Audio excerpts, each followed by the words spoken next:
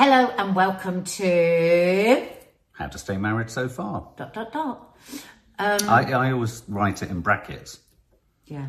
Not ... Oh, do you? You're a bracket man. And of course, you can listen to this on Apple Podcasts, Spotify, and all that kind of stuff. Or you can watch it, or you can do both. Yeah. One after the other. So I know that Mark kind of wanted to do this podcast a bit earlier maybe than we have, but we've had a really difficult few weeks. Mm-hmm. And I'm always really mindful that when we talk about anything around mental health, that you are really in a safe place with it and you're through it, because it's a bit like going through a really dark tunnel and coming out the other side as a viewer of it. Yeah. So if you don't know us, if this is your first time to the podcast, Mark was diagnosed with bipolar 2 last June, and it was a terribly frightening, major breakdown, wasn't it? It was truly, truly awful for us watching, so one can't even imagine what it was like for you. And then a couple of weeks ago, you had another dark dip into depression, didn't you? Well, not a couple of weeks ago. I'd say it ended. We're out of it a week now, yeah. Yeah, and it lasted for about 2 weeks. Well, you think it did, but I actually mapped the exact days. How long was it? Well, there was 2 days as you were going into it that I knew before you did. And then it was Thursday to Thursday. It was an exact week. And we'll talk about a bit about that later, how I'm noticing this circularity. Well, and also really it was a full moon. It was a full moon. I'm not at all into that lunar nonsense. Well, do you believe the moon? Do you believe the moon affects the tide? Yeah. Well, why would you not think it affects your brain? But that's not lunar nonsense. Maybe I'm a werewolf. I don't know, because they're controlled by the moon. Yeah. So, as you very cogently and concisely said, yes, I had a breakdown in June last year, and this 7 days, I thought it was more like 2 weeks, but that's telling in itself, isn't it? It felt like it must have felt like an age, yeah. Wasn't as intense, and yet had the same intensity stretched across a longer period of time.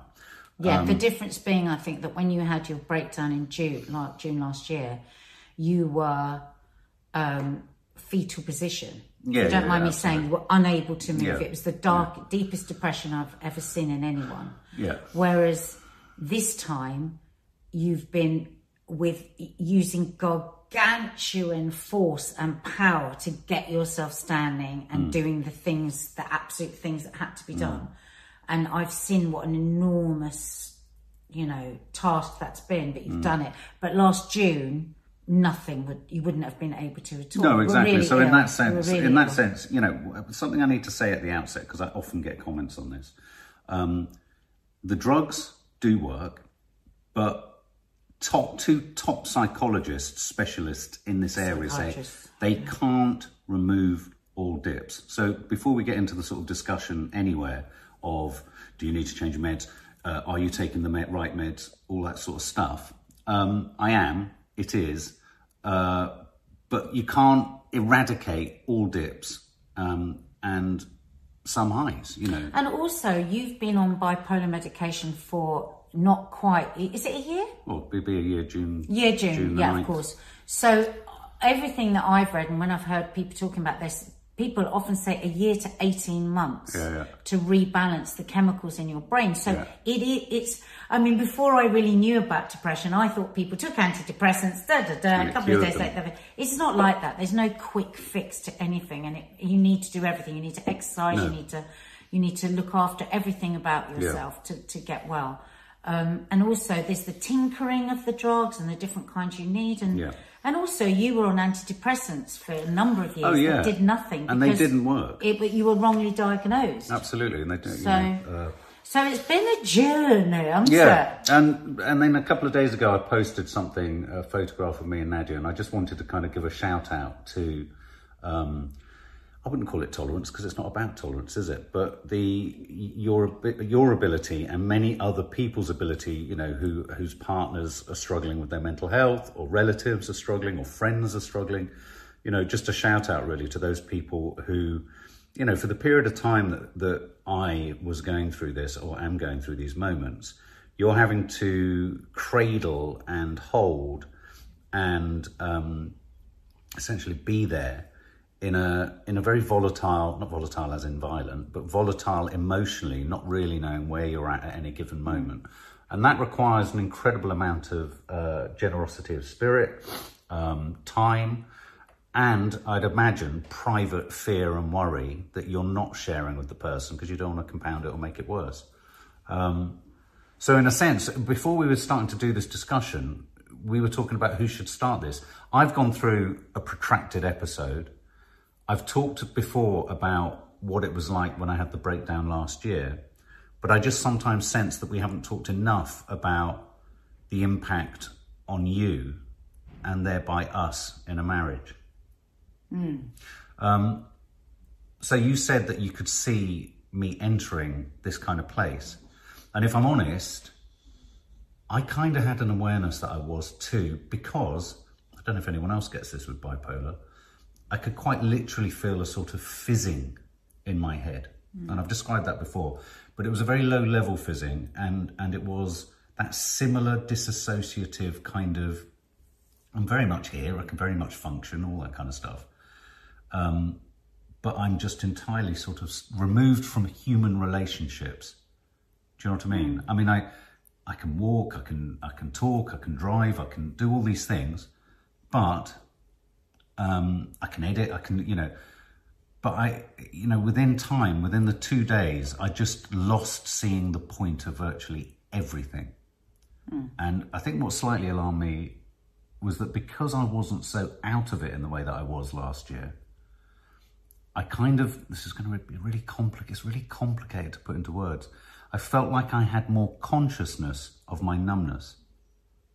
Whereas last year, I was so in it, I couldn't even kind of get out of myself to look at it and sense it. You were just numb. I was just numb. But you were taken away enough to feel the numbness this time. Yeah, exactly. You weren't so deep. Exactly. So I could observe it more. And in a weird way, that was slightly more distressing because I wasn't entirely immersed. I had to have consciousness of it and to see and sense that I just didn't.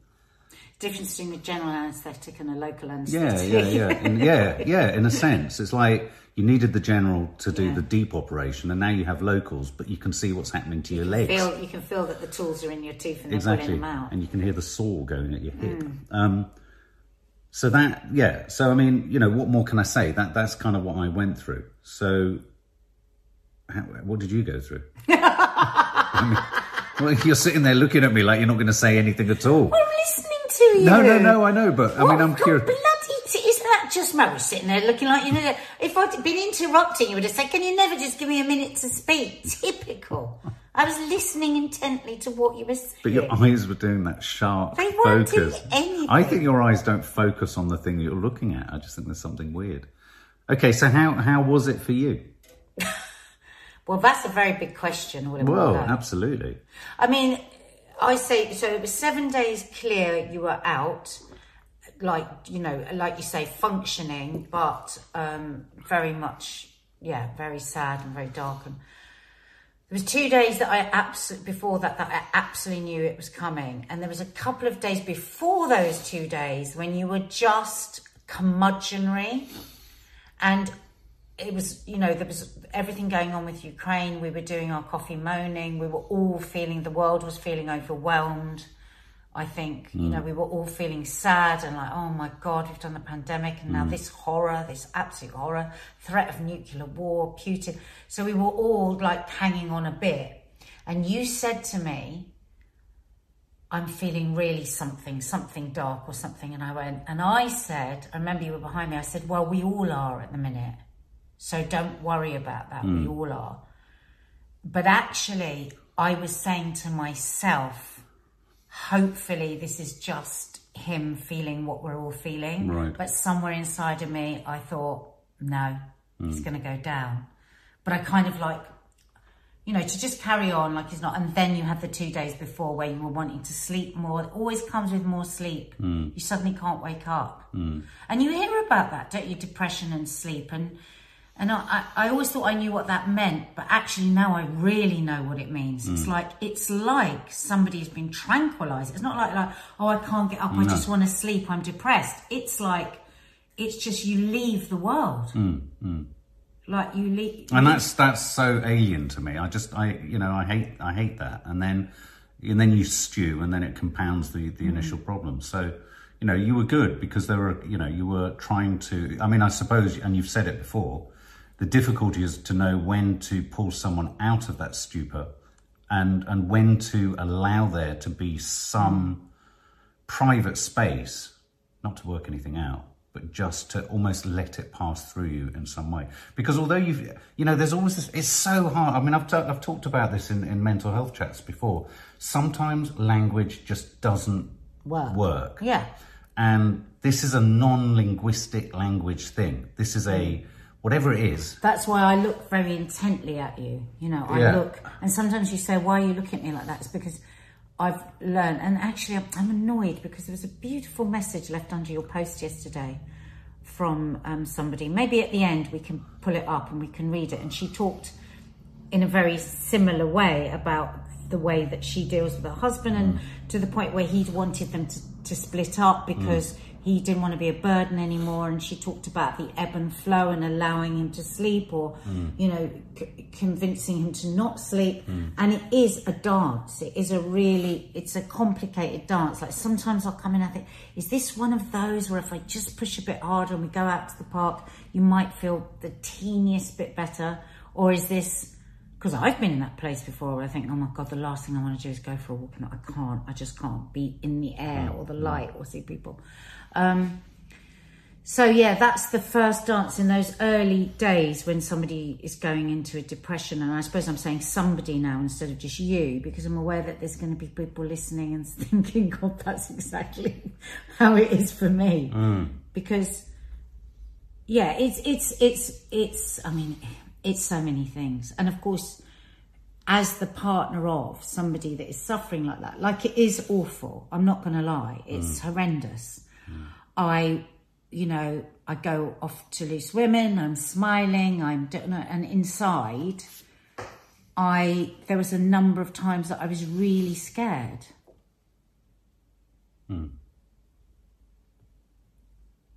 About what?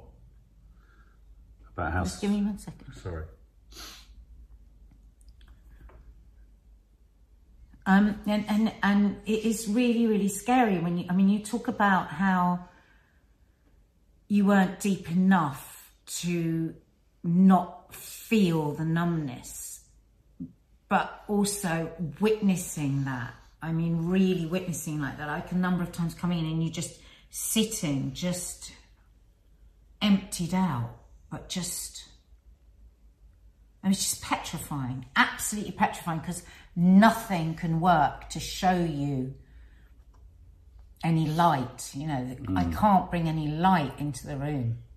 So in a way it's very clear, and in a way it's very unclear, because I got to the point where I just know that the only thing I can do is just be a constant. That's the only thing I do. I'm powerless.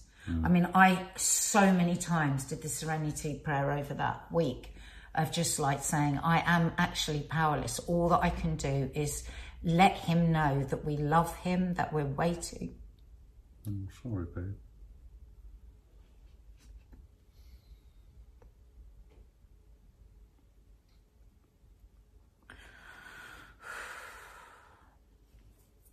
You see, I mean, that's what I do.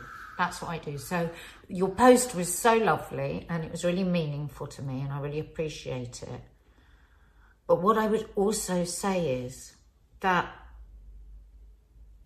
when somebody that you love is in a lot of pain, if you really love them, there are no choices. It's not about going, oh, what choices do I make here? There is no choice. The choice is that somebody that you love is in absolute dire straits, and what would you do other than just be there to hold them in whatever way you need to hold them? Now, the complicated thing about this is, if that had gone on for another week and another week and another week, as some people's depression does, and maybe some days it will with you, we don't know.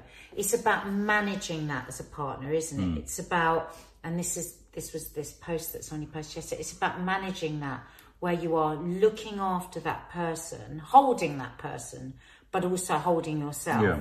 And that's why it's so important. And that's why I'm so lucky that I have good friends that I don't talk to it. I don't talk in the depth that I'm feeling because it's too much. But I can say, if somebody says to me, how are you? And I say, well, I'm okay, but I'm really worried about Mark because he's so unhappy or he's struggling. Yeah. And I'm really proud of us as a couple that we can say that to people, because still it's difficult. Yeah. It's like I was saying to you the other day, wasn't I, that I'd said to all my family, just on the phone, I hadn't seen my family for a week, and I see them a lot, and I reached out to my mum. I said, Mum, sorry I haven't seen you much. I said, but I'm going to be honest, I don't want to lie about it. I said, Mark's been really suffering with his mental health, and it's very painful actually. He's really sad and it's really painful. And she was so lovely, and she came back and she was like, oh, we just feel so helpless, and what can we do? And saying so much love, and all the family saying love, and Dina was checking in and everything. And then it was so strange, because then when they came around a couple of days ago and you were upstairs and they were like, where's Mark? And I said, oh, he's upstairs, come down, he's much better. Okay, he's much better. Oh, good, he's so much better. Good. And you came into the room and you could see them all like, they were all just like, oh, hi. And you didn't know that I'd been having these conversations about you. And they were like, oh, hi. And then it stops there, because we've still got those issues around mental health. Now, if I'd said to my family, you broke your hip and you've been in agony all week, you'd have come straight down, you'd have come down and gone, how's your hip? You've been in a lot of pain. And that's why we always make the decision in the end to talk about these mental health issues that we go through, because we do really want to push the barriers on that and push the taboos on it. Because it was like my friend was here the other day, wasn't she? And she said, oh, hi, Mark, how are you? And you went, oh, I'm good. And I said to you, it's okay, I've told her that it's been really bad, because there's still that taboo of anyone saying, I hear you've been really struggling. Yeah, and if you walked in with your leg in plaster, they'd be like, oh my God, how's your leg? Yeah. Oh my God, you had flu. Oh my God, you had Omicron. But nobody can say that when it's mental health, because everyone assumes it's embarrassing, it's private, it's shameful. And I didn't know anything about mental health until I knew you, really. And I mean, when I think of the tragedies that have gone on in my life and my family's life with mental health, I've only really understood now that, all the restrictions on talking. Is it a blessing or a curse that you now know about mental health? I mean, you could argue that sometimes I'm really glad that I'm living in an age where I can say, if I was having to deal with it or keeping it totally secret, I don't know how I could do that. I mean, it's interesting. There's a parallel in terms of how your parents were dealing with it, or and it's like my mum. She's my one parent, and she has said herself, I can't watch your mental health films, Mark, and I struggle to watch something like this because I can't bear hearing it.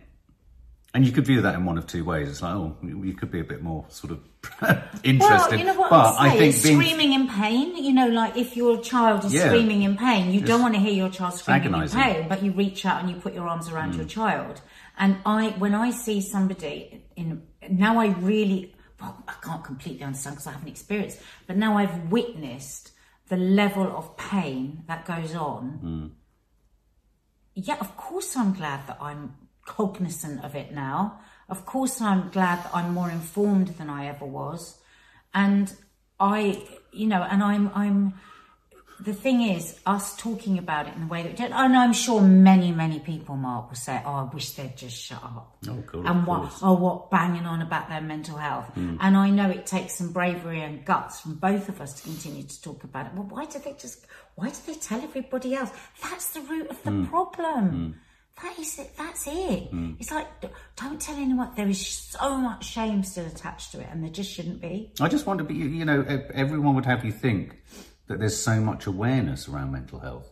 There's awareness. Yeah, but there's not dealing with it. But what does awareness actually mean? It means you can package it up for Mental Health Awareness Week and then feel like you've dealt with it.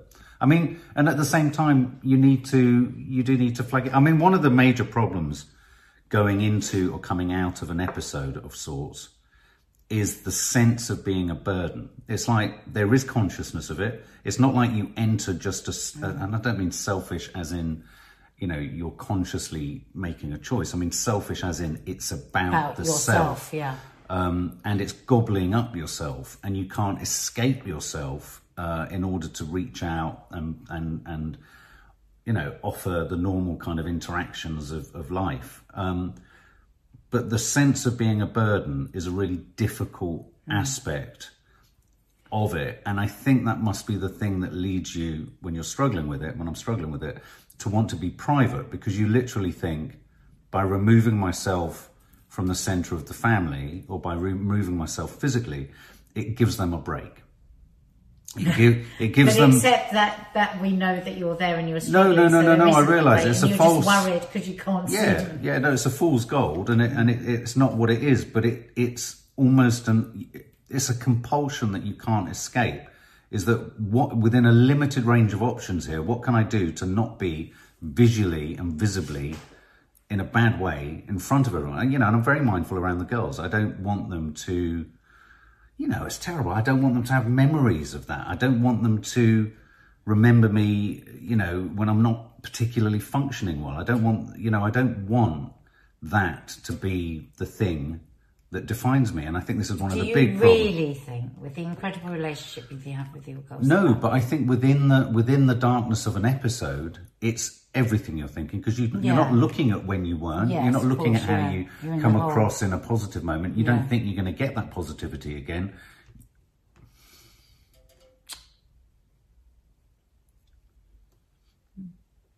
And yeah, you just feel at the bottom of a very, very deep hole, and you do want to escape from your loved ones. There is some I'm sure other people with mental health understand, you know, issues understand this. There is, in your own perverted, depressive state, some kind of altruism you feel in removing yourself. Now, the danger with that, and I'm incredibly cognizant of it, is that of those people I know who have, say, committed suicide and stuff, the sense that they have is that they're a burden, or that the world would be a better place. I didn't have that in this last episode, but I can see it, and I can understand why people feel it. And that's alarming enough. That's alarming enough. And I say again, you know,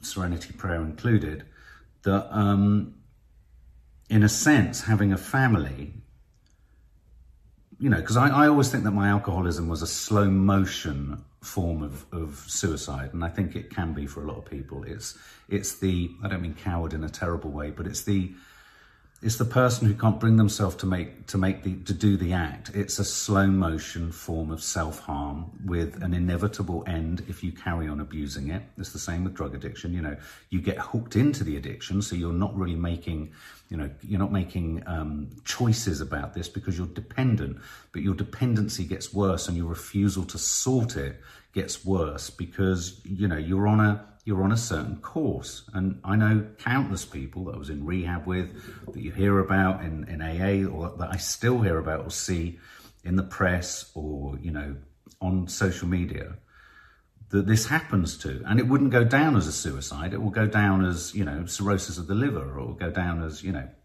whatever. But I think these people feel so dark that they're just using something to remove themselves, you know, and the irony is, of course, you become a huge burden. You know, I can see and I can feel that it would be the worst thing, you know, it would ruin the lives of people I love for that to happen. And I think, like me stopping drinking, you know, all this stuff about you need to do it for yourself, of course you do. You know, I argue about that I am doing it for myself because I'm doing it every day, sobriety. But I am actually doing it for my family, because I don't want girls growing up with the trauma of it. I don't want you growing up with you living with the exhaustion, the flip-flopping between, rage and compassion and the exhaustion that would, there's so many reasons, that the unreliability, the mood swings, all that's, I just don't want to create that. And so, when you say, you worry, and I presume that your worry is that could happen, or that it might get to a bad place. Yes, there's a fear, and I'm sure this happens. The reason I'm sharing like this is because I think this is the case for a lot of people with a lot of different conditions, is, the fear for me is what is me. I know, I don't want to get to a point where I don't understand what I am. And we talked about this the other day, how much of what makes all of our personalities and makes all of us different is about the little kinks in our own mental health, the little, bubbles in the road, the little potholes that we all have. How much is that just about being a human? And at what point is it about medication, therapy, whatever, to get to what point? Some notional idea of perfection. I don't know what that is. But equally, when I'm in that dark place, I suppose when I go there, there is that fear at the back of my mind of where will this take me? Where will I land with this? Surprised. Yeah, where will I land with this? I feel that watching you. Yeah. I've got no idea where you're going to land. Yeah.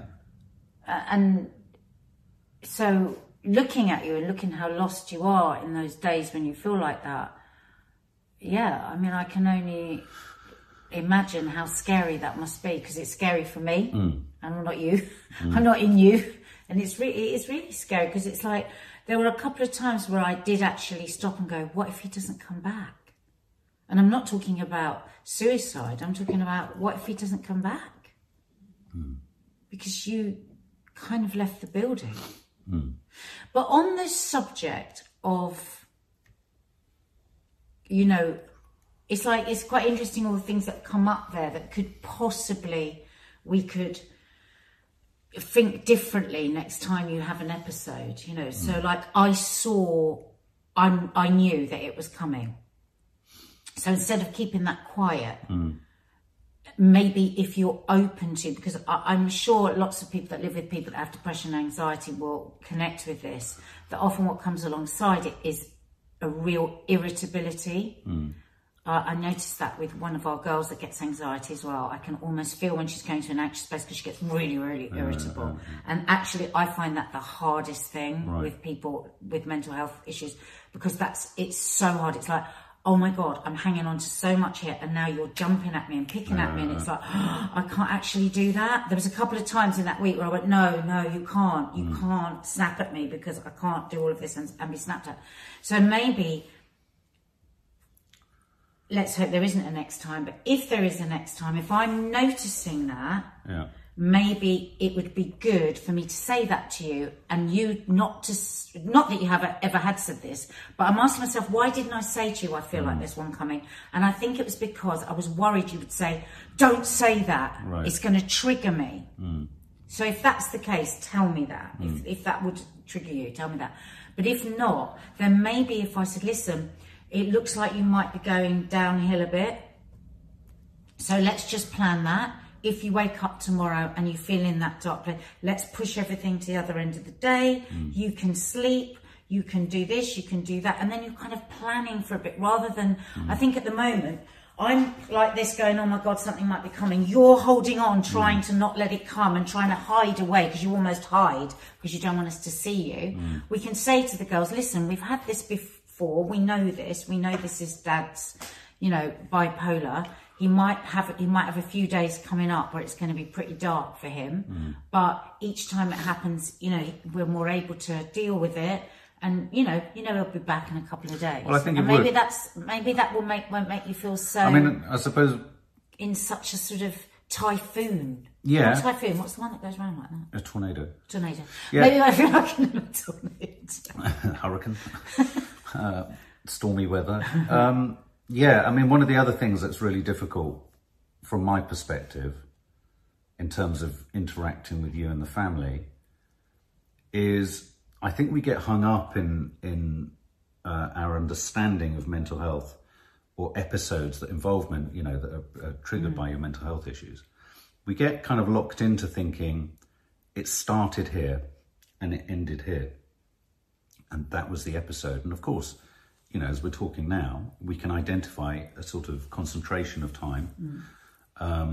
As we could last June, we can identify a terrible time. And since last June, you've had quite a few. Yeah. I've had, I mean, not as bad as I had in the last week or so. Not as bad as that, but you're right. There is a sort of cyclical. There's a rhythm, a lunar rhythm. I'm trying to work out what it is now. So maybe if any of you guys have noticed that, either with yourself or with your partner, because I said to Mark, we really need to write it down because it's a pattern. I wonder if it's anything. Why is it called bipolar? Maybe it's to do with the polar magnetism of the. I don't know. Maybe that's originally, but I don't know.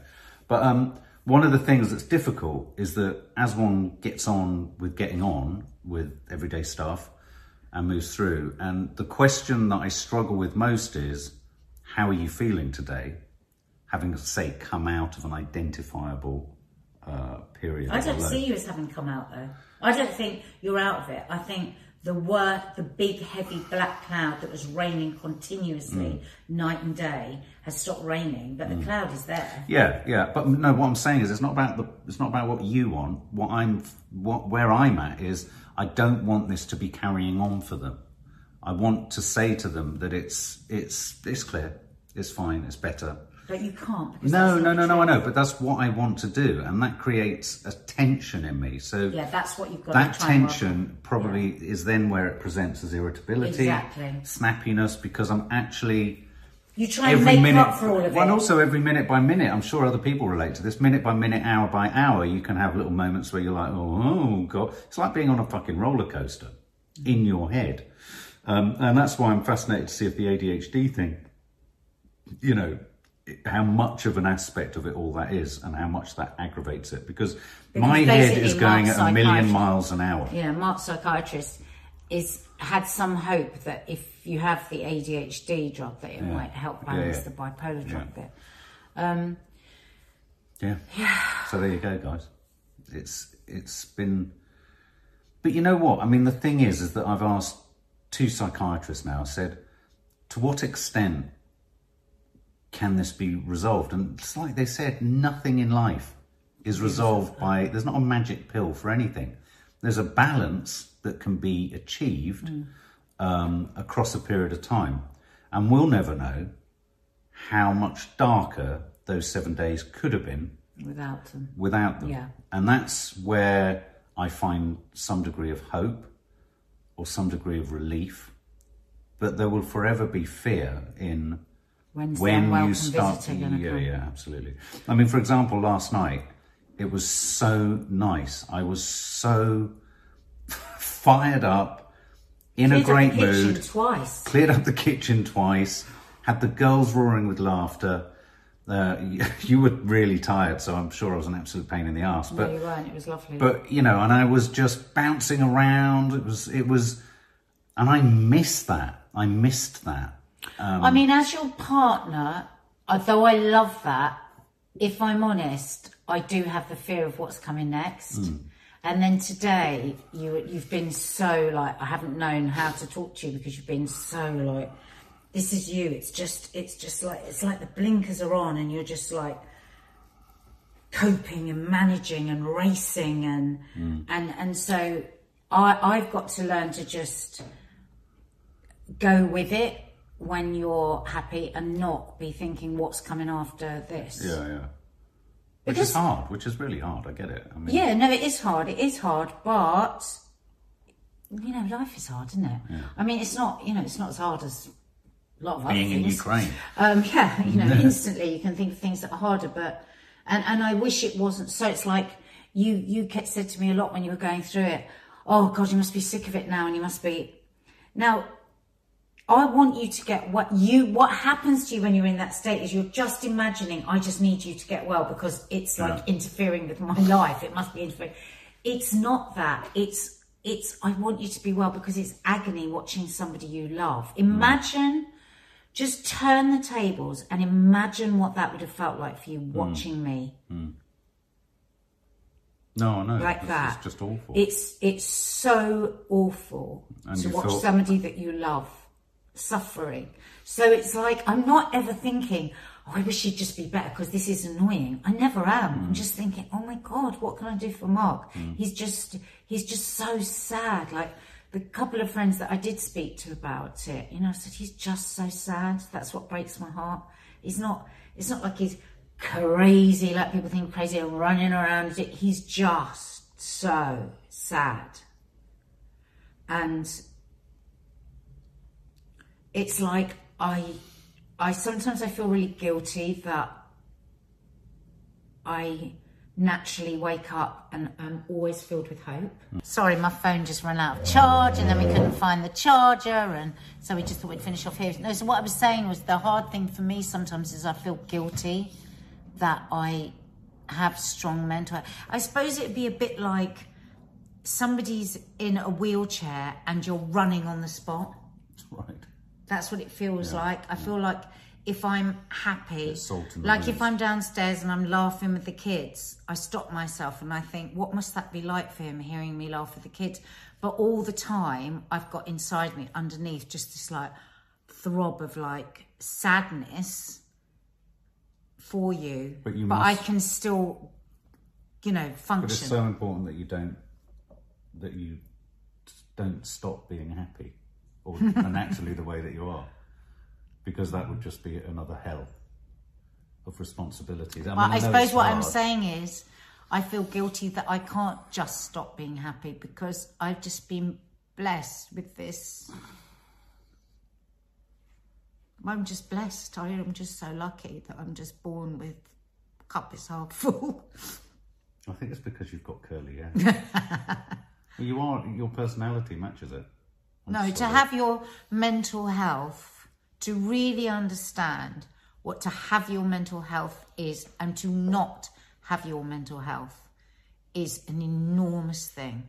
And when I say, my cup is half full, I don't mean that people that are suffering depression can't say their cup is half full. What I'm talking about is I have not struggled with my mental health. Yeah. You know, I might have dodgy knees, I might have, you know, all kinds of physical things, but the mental thing, I haven't had to endure. But you're enduring something else, which is kind of buffets at your mental health, doesn't it? Which is my bloody mental health. Well, but yeah. Oh. That's it. Thank you for being you. And you being you daft idiot. God, you bipolar nutter.